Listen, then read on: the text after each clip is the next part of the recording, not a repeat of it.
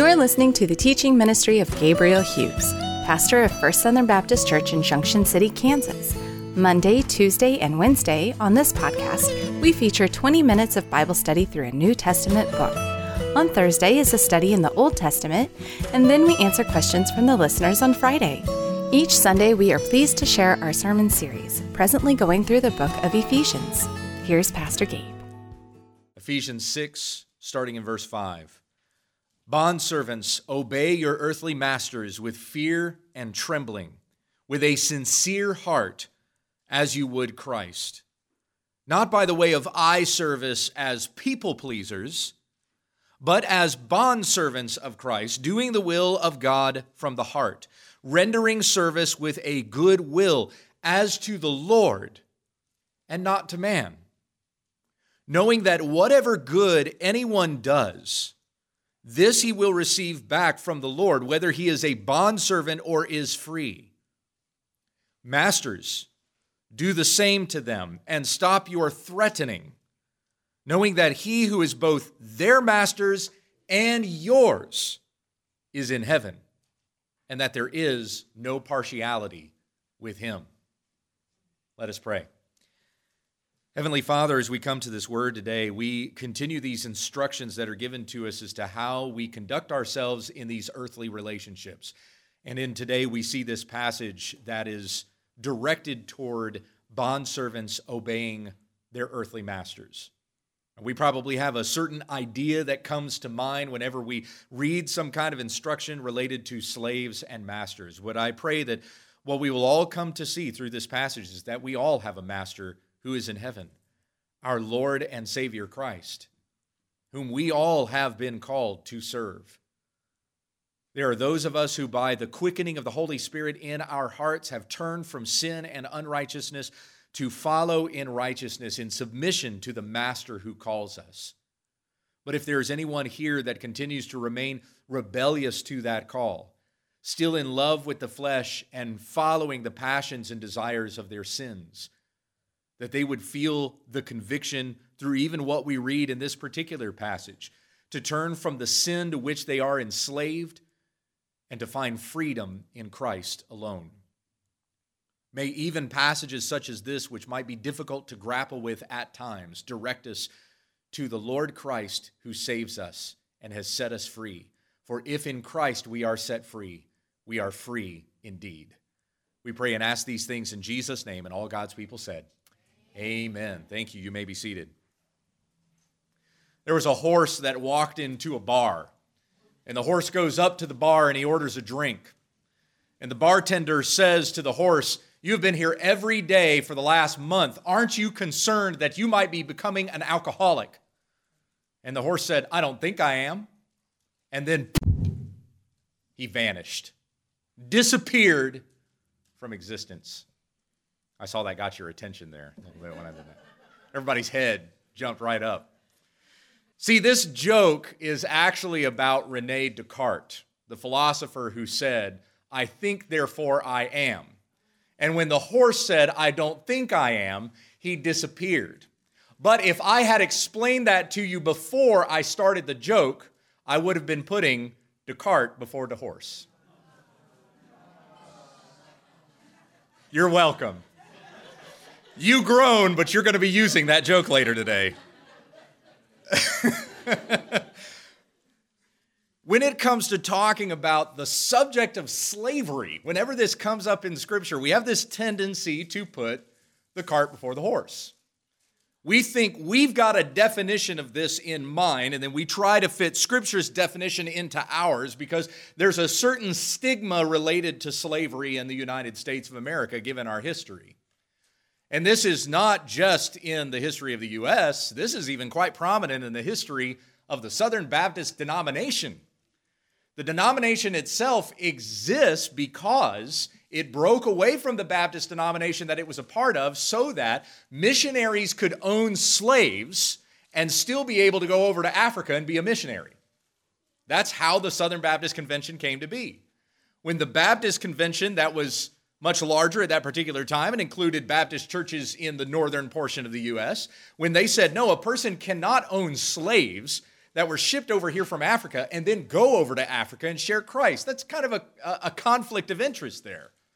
Well, the Southerners who were Baptists, who still wanted to keep their slaves and be missionaries as well, broke away from that convention and started the Southern Baptist Convention. So the convention itself began on slavery and the horrible practice that was the transatlantic slave trade at that particular time that went on for 400 years, from about the 16th century to the 19th century.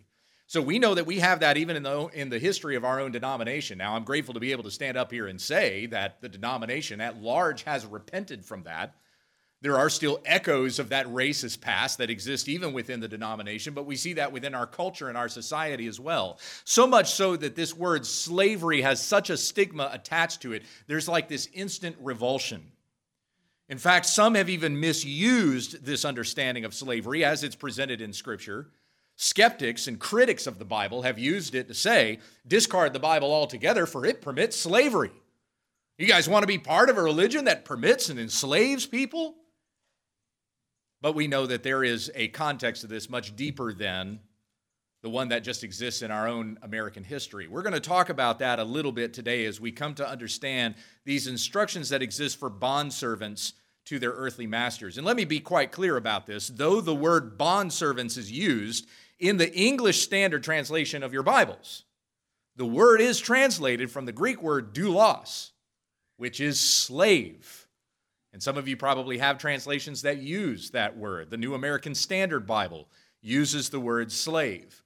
There is such controversy on the translation of that word that your English Standard Study Bible will even have a section at the start of the Bible explaining why they decided to translate the word doulos as bondservant instead of slave. So that's how controversial the translation of that word is, and its understanding within the English language, given the history of slavery that exists in the English-speaking world. But this description of bondservants, this is a person who is bonded to a master. A bondservant was a slave. It's not a softening of the word. It is exactly a synonym of the word.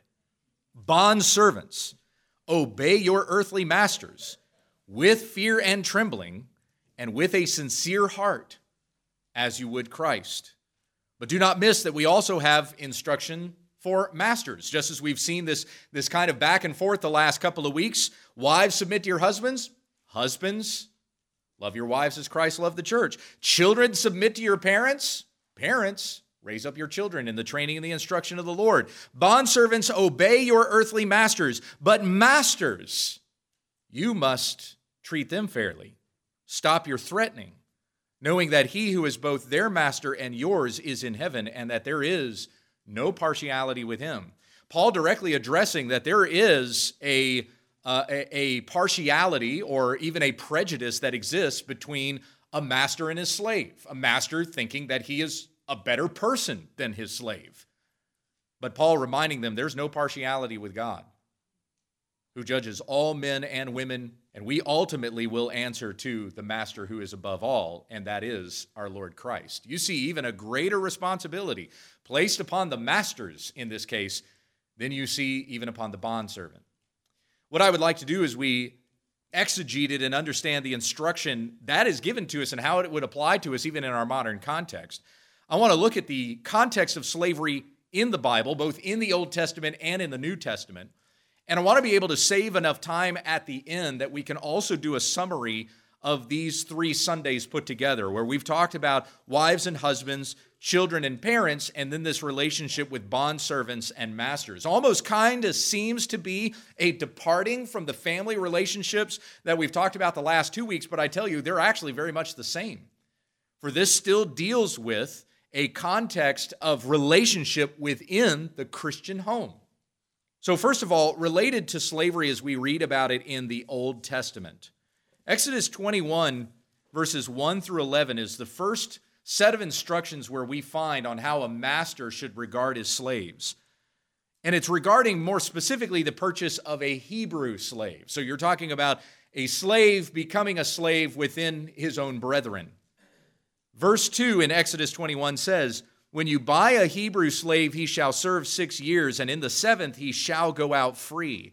This instruction is also repeated in Leviticus 25 and in Deuteronomy 15. As a matter of fact, throughout the Old Testament, we see more written about freeing slaves than you see anything written about making slaves.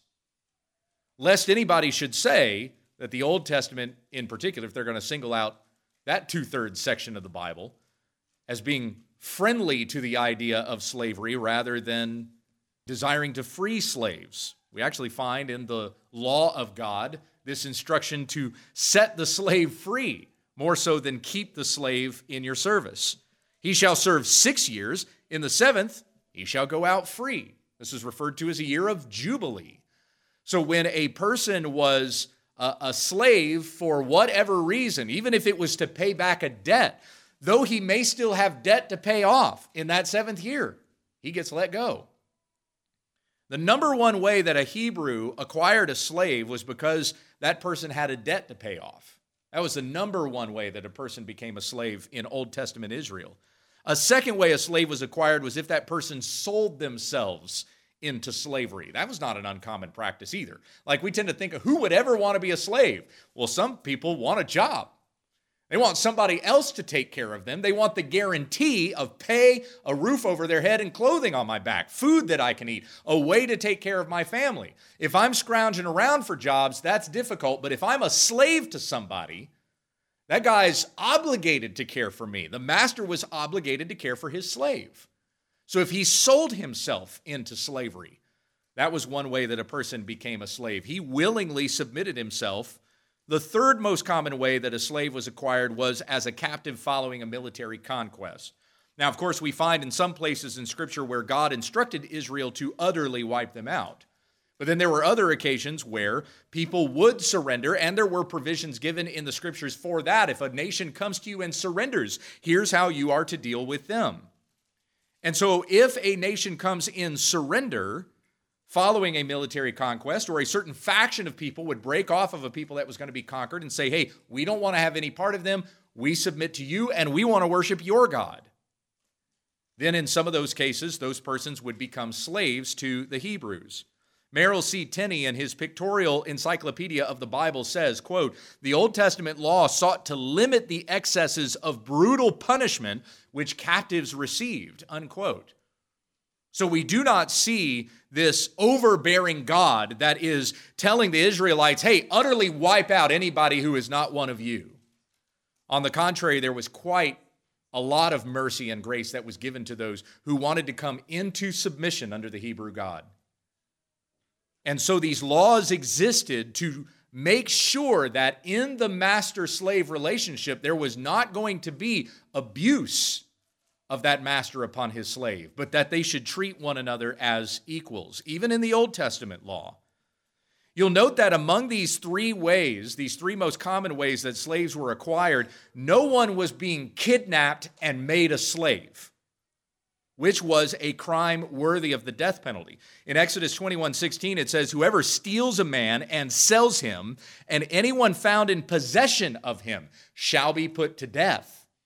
The person who stole him and the person who owned him would receive the death penalty if they were responsible for kidnapping a man and enslaving him. The same is said in Deuteronomy 24:7. So in no way would the slave laws of Israel have endorsed the transatlantic slave trade that went from the 16th to 19th centuries. Rather, if these laws had been read in reverent fear of the holy God who gave them, the inhumane kidnapping and sale of human beings never would have happened. There are certainly preachers in the past, particularly in the slave South, who had abused, twisted, and misused scriptures like this to try to justify the transatlantic slave trade. I tell you, they will stand before God in judgment. Sometimes we, as a certain people, will kind of think of ourselves as high and mighty and more enlightened than that group. Oh, what a horrible group of people that they were at that time. There are sins today that we are way more guilty of than they were back then. So none of us should ever think of ourselves more high and righteous than another nation of people because we think we're right on this one issue. We've got our own demons that we've got to battle in this day and age. But when it comes to slavery in the history of our country, Scripture would have forbidden it, not permitted it.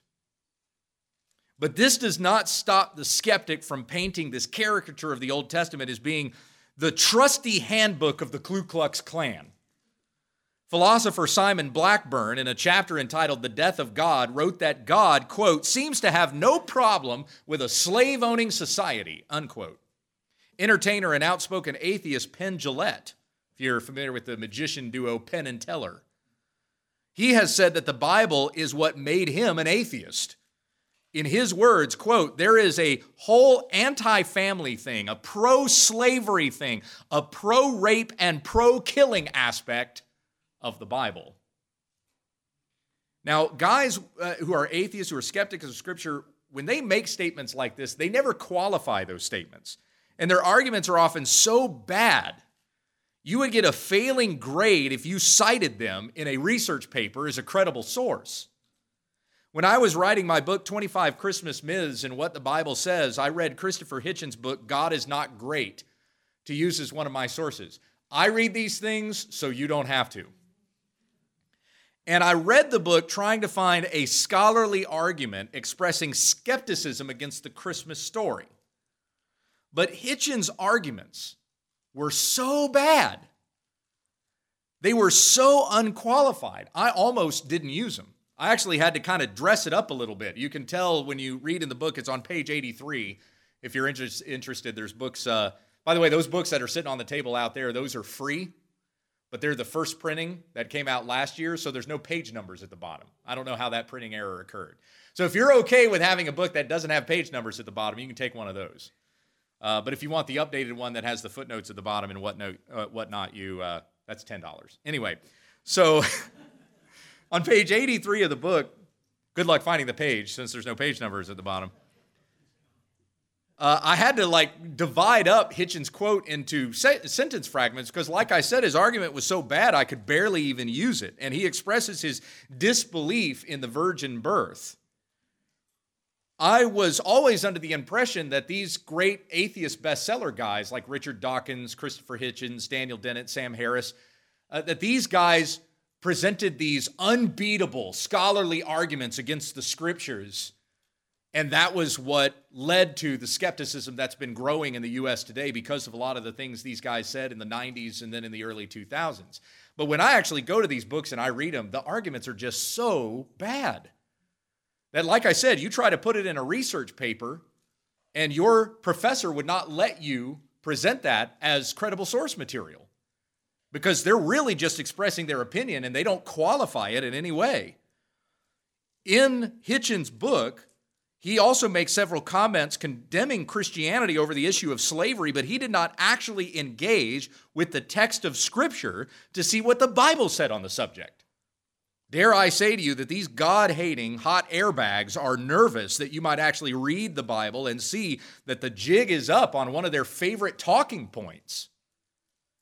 In the Mosaic Law, more ink is committed to granting slaves their freedom than justifying the possession of slaves, and no man is justified in keeping a slave for life unless the slave wants to be his slave for life, in which case the master is obligated to care for his slave as if he were a member of the family.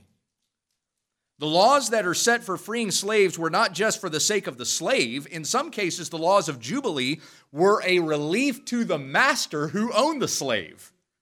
We think of the slave as having it rough, but in Israel, the master had a far greater burden than the slave, who only had to worry about doing his work, eating his meals, and getting a good night's rest. Overall, it was much cheaper for a master to hire labor than it was to own slaves. So there were some masters probably looked forward to that year of Jubilee. Finally, I can get rid of these slaves. The Mosaic Law granted slaves civil and religious rights, and it went to great lengths to protect slaves from inhumane treatment. No man was to be considered another man's property. On the contrary, the Scripture states plainly, in the Old Testament as well as the New, love your neighbor as yourself.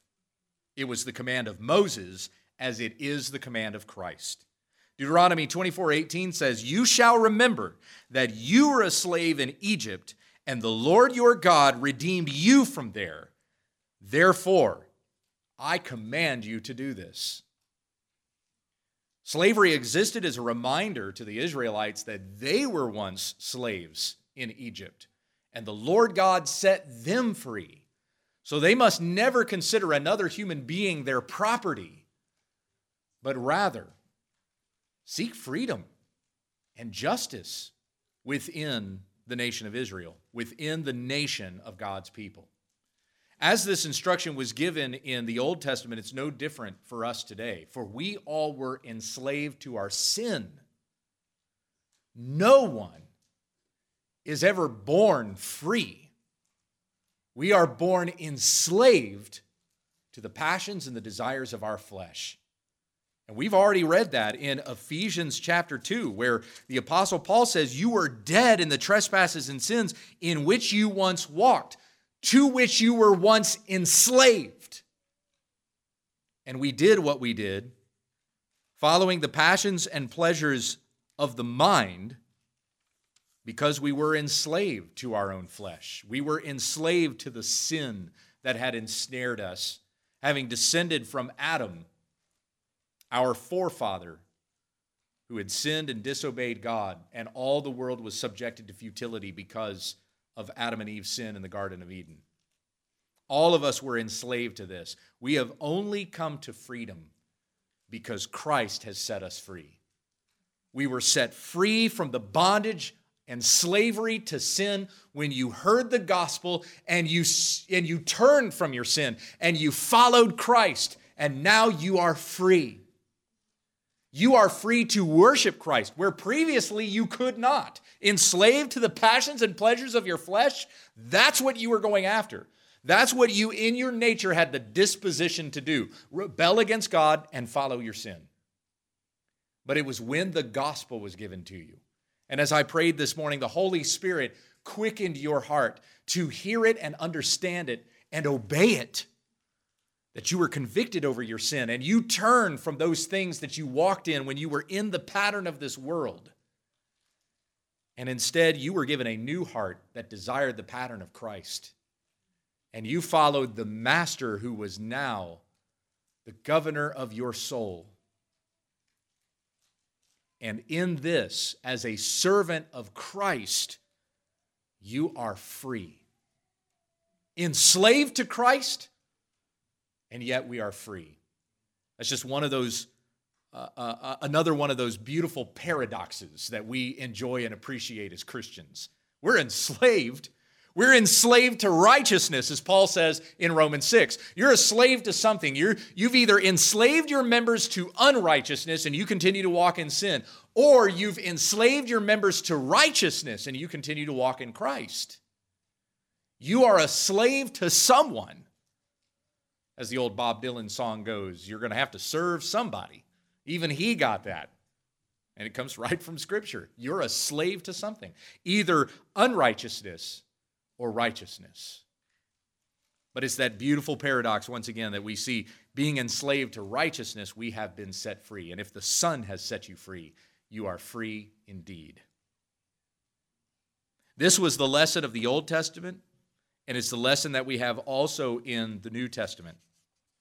So what does New Testament slavery look like? Well, it's a slightly different animal than Old Testament slavery because the laws that existed regarding masters and slaves in the New Testament era were issued by the Romans, not by God over his people Israel. So all who lived in the Roman Empire, Christian or otherwise, they were at the mercy of the slave laws instituted by Rome. It's interesting to note that neither Jesus nor any of the apostles condemned slavery. That's right. Neither Jesus nor the apostles condemned slavery in the New Testament, with one exception. In 1 Timothy 1:10, the Apostle Paul says that those who enslave others have broken the law of God and will not inherit his kingdom. This is likely in reference to something like Exodus 21:16, where it says, whoever kidnaps another and makes a slave of him shall be put to death. So enslaving others here in 1 Timothy 1:10 is being equated with theft, which of course is the 8th commandment of the New Testament. And it's to demonstrate that we have all broken God's law and we all need a Savior. Now, apart from this one command in 1 Timothy 1:10, apart from this, there is no blanket condemnation of slavery given anywhere in the New Testament. Instead, what we find are instructions that are like the one that we're reading here in Ephesians 6, instructions for Christian slaves on how they should engage with their earthly masters, and instructions to Christian masters as to how they should treat their slaves. Nowhere do you see a call for some kind of rebellion, like there should be an uprising, slaves should just band together and rebel against their masters. In fact, the Apostle Paul advocated in his letter to Philemon that a runaway slave should return to his master. But he appealed to Philemon, who was a Christian, a man whom Paul led to Christ. He appealed to him that he should deal with Onesimus, his slave, who was also a Christian, deal with him not as a slave, but as a brother in the Lord. We're entering the Christmas season. I know that every Sunday that passes by, Sonia's disappointed that we haven't yet sung a Christmas song. But as we're entering the Christmas season, one of those songs that you're going to hear most prominently is a favorite carol of mine and yours as well, O Holy Night. And one of the verses in that song says, chains shall he break, for the slave is our brother, and in his name all oppression shall cease. We do have these dynamics that exist in the world today in which wicked and evil men will seek to oppress others. But the Scripture tells us how we should behave even in the midst of those situations. Turn with me, if you will, over to 1 Peter chapter 2. 1 Peter chapter 2. And starting in verse 18. This, by the way, is a passage of Scripture that Martin Luther King Jr. read while he was in prison, and it caused him to take his Bible and throw it against the wall because he was appalled at the instruction that was given here regarding servant subjection to their earthly masters. 1 Peter chapter 2, starting in verse 18. Servants, be subject to your masters with all respect, not only to the good and gentle, but also to the unjust. Be subject to your masters with all respect, not only to the good and gentle, but also to the unjust. Verse 19, for this is a gracious thing, when mindful of God, one endures sorrows while suffering unjustly. Once again, let me read that to you. Verse 19, this is a gracious thing. It seems to be contrary to our modern American sensibilities, that a person should suffer at the hands of another, and this is gracious? This is a gracious thing to be dealt with unjustly? How is it gracious? Because we are to be mindful of God, even when we suffer unjustly. Verse 20, for what credit is it if when you sin and are beaten for it, you endure?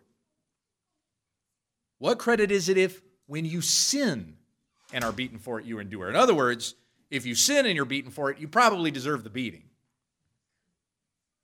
But if when you do good and suffer for it, you endure, this is a gracious thing in the sight of God. Now, let me give you practical application for this, because as far as I can tell, no one in here is enslaved to anybody else, right? Okay, so none of us are in a slave-master relationship. So how exactly does this pertain to us? How does this have practical application? How quickly are you to complain about the person driving slow in front of you? How quick are you to complain about the paycheck that you're getting that isn't reflective of the wages that you think you deserve? How quick are you to complain about your spouse? Justly or unjustly? Like some of you complain about your spouse and you just need to pull your big boy or big girl pants on and get over it. But maybe you are actually in a rough or an abusive relationship in which anybody in our culture or our society would give you a pass to complain about your situation. Do you do good and endure in this suffering and recognize it as a gracious thing that is from God? See, if in the context of slavery, these instructions are given to slaves to submit to God and submit even to an unjust master, then how much more is the instruction upon us who are free to stop complaining and arguing about our situations, but be thankful to God that we enjoy the freedom and the luxuries that we enjoy as American Christians. Philippians 2:14, do all things without grumbling or complaining, so that you might be shining stars in the universe, holding out the word of life in the midst of a wicked and crooked and depraved generation. There's people all around you complaining all the time. We had a presidential debate this week. This is all nothing but complaining. People are complaining about politics. People are complaining about the president. People are complaining about things that are going on within their own community. We're complaining about the school system right now. You might have complained because there were orange cones out in front of the church when you tried to pull into the parking lot this morning. We all find things to complain about. We are a society of complainers. If you're not complaining, you might not be an American. So how unique then is that instruction to us in Philippians 2:14 to do all things without grumbling or complaining? There are some persons that I'm acquainted with who have jobs that are physically more taxing than my job. Some of you are soldiers, some of you are police officers, work in law enforcement in some way, the people that you have to deal with. And yet I see some of these police officers that I engage with downtown do way better about the people that they have to deal with as officers. They do way better than I do, I think, in my complaining about other people who annoy and irritate me. And they have more cause and more reason to complain about the people that irritate them because it might cost them their life if they don't do something right on a daily basis. But we have this call to subject to a master who is above and to be grateful for the freedom that we've been given in him. And if we endure in these things in which we suffer, it is to our blessing and to our favor.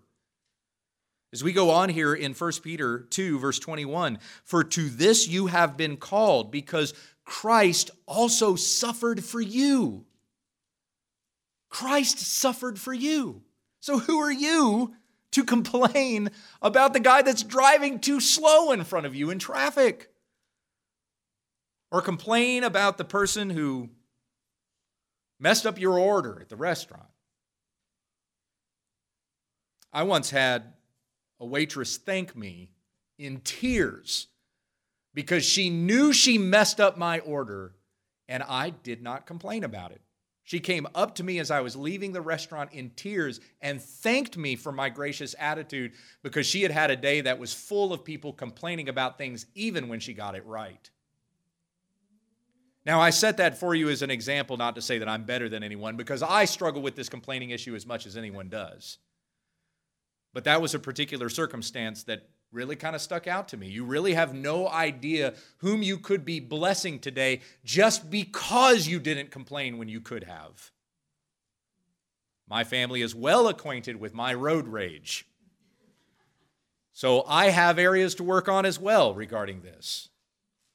But if the instruction for slaves was to endure unjust treatment because Christ suffered for you, how much more should we, who are not being treated unjustly, rejoice in our Lord Christ because he suffered for us? He left us an example so that you might follow in his steps. He committed no sin, neither was deceit found in his mouth. When he was reviled, he did not revile in return. When he suffered, he did not threaten, but he continued entrusting himself to him who judges justly. He himself bore our sins in his body on the tree, that we might die to sin and live to righteousness. By his wounds you have been healed, for you were straying like sheep, but have now returned to the shepherd and overseer of your souls. My friends, I am ridiculed and criticized every day for the job that I do. And you don't have to look far to find that. You just look at any one of my videos online in the comment section. You'll see plenty of people saying things that they don't like about me. And sometimes that ridicule is more personal. Sometimes it actually comes from somebody I know rather than just faceless, nameless persons online.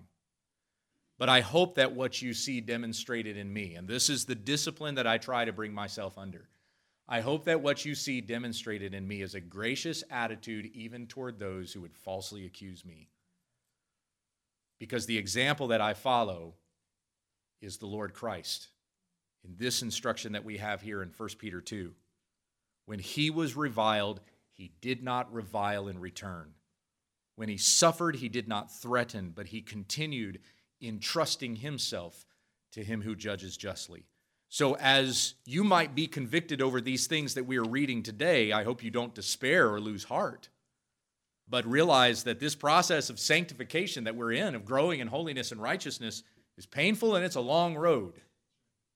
I'll be gracious toward you, and you be gracious toward me, for our Lord Christ is gracious toward us. We come back again to Ephesians chapter 5, verse 6, reading this again in the context of our passage today. Bondservants, obey your earthly masters with fear and trembling, with a sincere heart as you would Christ, even fearing your earthly masters. We have a society and a culture that says, hey, if anybody else is over you, you should rebel. Boy, we've got such a strain of rebellion against authority that's going on right now. I don't know that in my lifetime I've ever seen this level of rebellion. So again, as I've said with every section of this Ephesians 5 and 6 that we've looked at, this is countercultural. The call for wives to submit to their husbands, children submit to their parents, bondservants submit to their masters. Countercultural. That you would actually have to submit to authority. Not by the way of eye service as people pleasers, but as bondservants of Christ, doing the will of God from the heart, rendering service with a good will as to the Lord and not to man, knowing that whatever good anyone does, this he will receive back from the Lord, whether he is a bondservant or free. As we are instructed in Colossians 3:18 through 25, which gives us this same instruction. You are bondservants to Christ. You are a slave of Christ. Masters, do the same to them and stop your threatening, knowing that he who is both their master and yours is in heaven, and that there is no partiality with him. Slavery in the Roman Empire, there were actually slaves that had it quite good. At the time that we enter into the New Testament, roughly 1/3 of the population in the Roman Empire was slaves. So as Paul is writing to the church in Ephesus, you're talking about 1/3 of this city, a very rich and thriving, bustling port town. 1/3 of it was made up of slaves. We could probably apply that ratio to the church as well. 2/3 were either master or did not own slaves, and the other 1/3 were slaves that were indebted to a particular master. A person became a slave in the Roman Empire in any number of ways. They may have been inherited or purchased. They could have been a prisoner of war. They may have been kidnapped and sold into slavery. That was common in the Roman Empire. Some of the more dastardly slave traders would even breed and sell slaves. Though Rome was populated with many slaves, they were also known for freeing many slaves. Some foreigners actually wanted to become slaves because slavery in the Roman Empire meant an opportunity to become a Roman citizen. When a slave was set free, the master would see to it that the slave was set up with their own business, which the master was a shareholder of.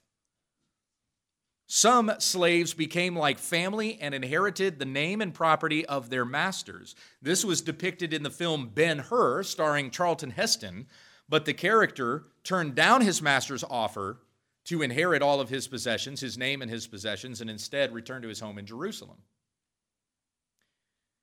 You notice here that as we're reading these instructions, these contrasts that we've been looking at, starting in Ephesians 5, verse 22, all the way up until now, the relationship between bondservants and masters falls in the context of family. See, we're still talking about the relationship, a relationship that exists within a Christian household. This isn't like my slave that lives down the street, but who comes and works for me 5 days a week. This is a slave who lives within that house. The master is obligated to provide for and care for that slave who is in his possession. So we have these instructions that have been given in the context of family. Wives, submit to your husbands. Children, submit to your parents. Slaves, submit to your masters. This is all within the context of a household. How are we as Christians to submit to one another out of reverence for Christ, which was the instruction in verse 21, and then that's been fleshed out ever since in the sections that we've been reading over the last 3 weeks. By the time you get to the end of the first century AD, a slave had the same rights as a free man, but a slave had an advantage over his free counterpart in the sense that he had a guaranteed job, food, and clothing provided for, and a roof over his head. Some masters wanted their slaves to dress nice because it made their master look good, rather than going around looking drab and sloppy. Now, this was so common in the Roman Empire that according to the Roman historian Seneca, a law had to be passed requiring slaves to wear a certain type of clothing that distinguished them from freemen. So it actually became a problem that the slaves looked as rich as their masters. That a law had to be passed telling the masters, hey, you actually have to dress your slave in clothing that distinguishes them as a slave. This was the treatment that slaves got in the Roman Empire, but not all was good. Because masters certainly had certain rights over their slaves that a slave did not have as a slave. In particular, if a slave was caught stealing from his master, the master had the permission of the Roman Empire to put him to death. So it was not quite as hunky-dory as it might seem in the Roman Empire. Slaves were indeed mistreated and were treated as property and less than human, which is why you have instructions like we just read in 1 Peter 2, and why Paul has to say to masters in Ephesians 6:9, stop your threatening, knowing that he who is both their master and yours is in heaven, and that there is no partiality with him. Notice that as Paul addresses this, he doesn't say stop your beating. He goes even more strict than that. Stop your threatening. Don't even point your finger in the face of your slave and chew him out. Has the Lord Christ dealt that way with us? Thank you. He who suffered on our behalf and laid down his life for our sins. So we shouldn't treat each other that way. You have a master in heaven. That master is your slave's master, and he is your master. And there is no partiality with God. He's not looking at this relationship between master and slave and going, well, I'm going to be a little more lenient on the master and I'm going to come down hard on the slave. That's not the way God deals with us. As a matter of fact, we have all indication in Scripture that the one who has the power will be judged more strictly than the one who was under that power. And by the way, that is what we've seen in these 3 contexts that we've been looking at these 3 Sundays. Though the instruction is given for wives to submit to their husbands, in keeping with the instruction in verse 21 to submit to one another out of reverence for Christ, what's the husband's responsibility? Love your wives as Christ loved the church and gave himself up for her, dying for her, that he might sanctify her, having cleansed her by the washing of water with the word. More responsibility is placed on the husband than on the wife. Look at the next context. Ephesians 6:1, children, obey your parents in the Lord, for this is right. Honor your father and your mother, that it may go well with you and that you may live long in the land. Children, submit to your parents. But what's the instruction for the parents? More specifically, the father. Verse 4, fathers, do not provoke your children to anger, but bring them up in the discipline and the instruction of the Lord.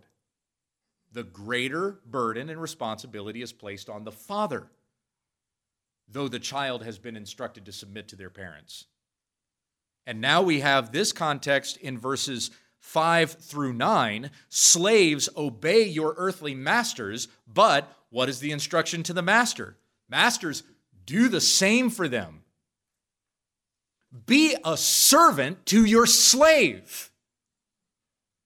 For our Lord Christ said, Mark 9:35, if anyone would be first, he must be last of all and servant of all. Mark 10:44, whoever would be first among you must be a slave of all. Now understand, when Jesus said that, that was wildly controversial. Because remember, Jesus rebuked the Pharisees for seeking the best seats in the house. They sat in the most important places in the synagogues. And Jesus rebuked them for that haughty behavior. And instead, he turns to the people and his own disciples and he says, if you want to be first in the kingdom of God, you must be last of all, and you must be slave to all. And there's people who are sitting there that would have gasped at these words from Christ. I'm already a slave. You're telling me I have to be a slave in order to enter the kingdom of God? We thought we were following you because we were going to get relief from this oppression. And now Jesus is saying to everyone there and everyone here, if you are going to be first in the kingdom of God, you must be a slave to all. Good leadership is a person who demonstrates that he will serve others. And so as you have these instructions here to certain contexts of people to submit to those who are in authority over them, because that certainly was the instruction in Ephesians 5:21, you have the instruction then given to those who do have the appointment as heads, as leaders, husbands, fathers, and masters, that they must even serve those who are under them, knowing that we have a master who is over us all, and that is our master in heaven. And what did he come and demonstrate to us? The Son of Man came not to be served, but to serve and to give his life as a ransom for many.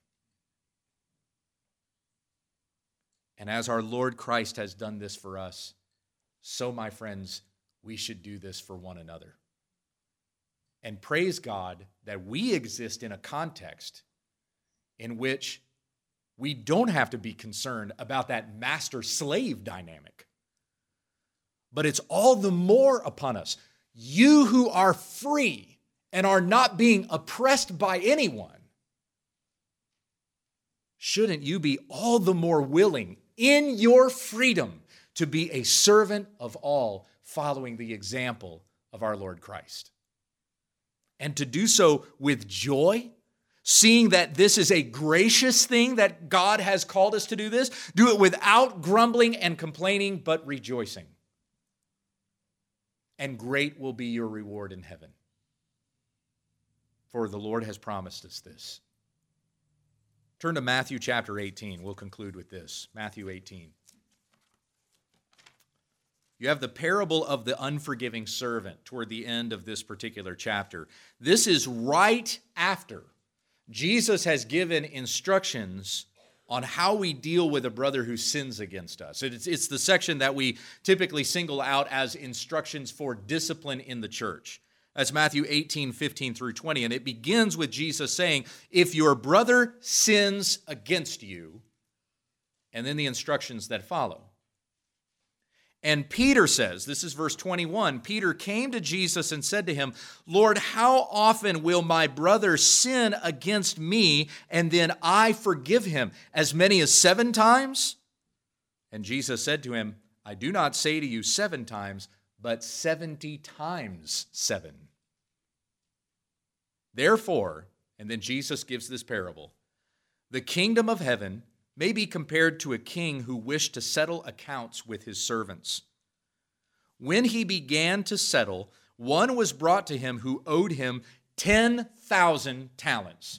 Now that's difficult for us to fathom because we don't deal in talents. That's not our currency in modern America. How much money was 10,000 talents? Well, let me give you an idea. It would have taken the average Jew 10,000 years to pay it back. It was an incredible amount of money. And so we deal in America in like billions and trillions. These are the numbers that get thrown around on the news.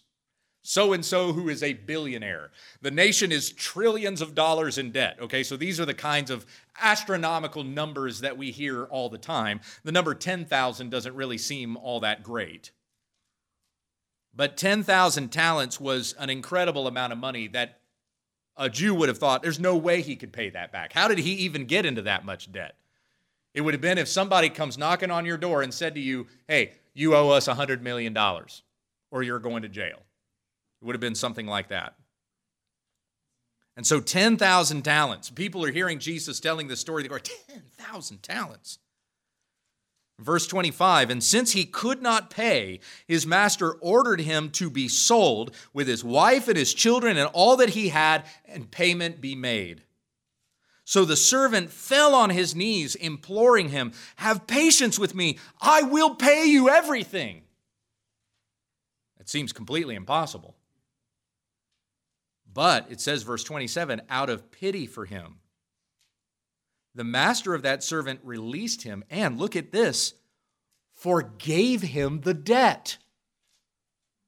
He didn't even owe it anymore. What mercy is this? 10,000 talents. But I'm not only going to let you go, the slate's been wiped clean. You don't owe me that debt anymore. Verse 28, but when that same servant went out, he found one of his fellow servants who owed him 100 denarii, which was much, much less than 10,000 talents. And seizing him, he began to choke him, saying, pay what you owe me. So his fellow servant fell down and pleaded with him, have patience on me, and I will pay you, just like this servant had done with his master. But he refused and went and put him in prison until he should pay the debt, which was impossible. How can he pay the debt while he's in prison? When his fellow servants saw what had taken place, they were greatly distressed, and they went and reported to their master all that had taken place. Then his master summoned him and said to him, you wicked servant, I forgave you all that debt because you pleaded with me. And should not you have had mercy on your fellow servant as I had mercy on you? And in anger, his master delivered him over to the jailers until he should pay all of his debt. Verse 35, Jesus said, so also my heavenly Father will do to every one of you if you do not forgive your brother from your heart. We understand from this story the great debt that our Lord Christ has forgiven us of, a debt so great we could not have paid it back. But he gave his life for us. He died for us. We are justified before God. The Father in heaven looks at us and goes, what debt? It's been paid in full. Tetelestai, it is finished. The last words Christ spoke when he breathed his last on the cross. That debt has been paid for us by Christ. So if we have been forgiven much, how much are we also expected to forgive? Showing that same grace and forgiveness to one another. And in the words of my wife this morning, do not just be hearers of the word, go do it. Do what it says. Chains shall he break, for the slave is our brother, and in his name all oppression shall cease. And all God's people said, amen.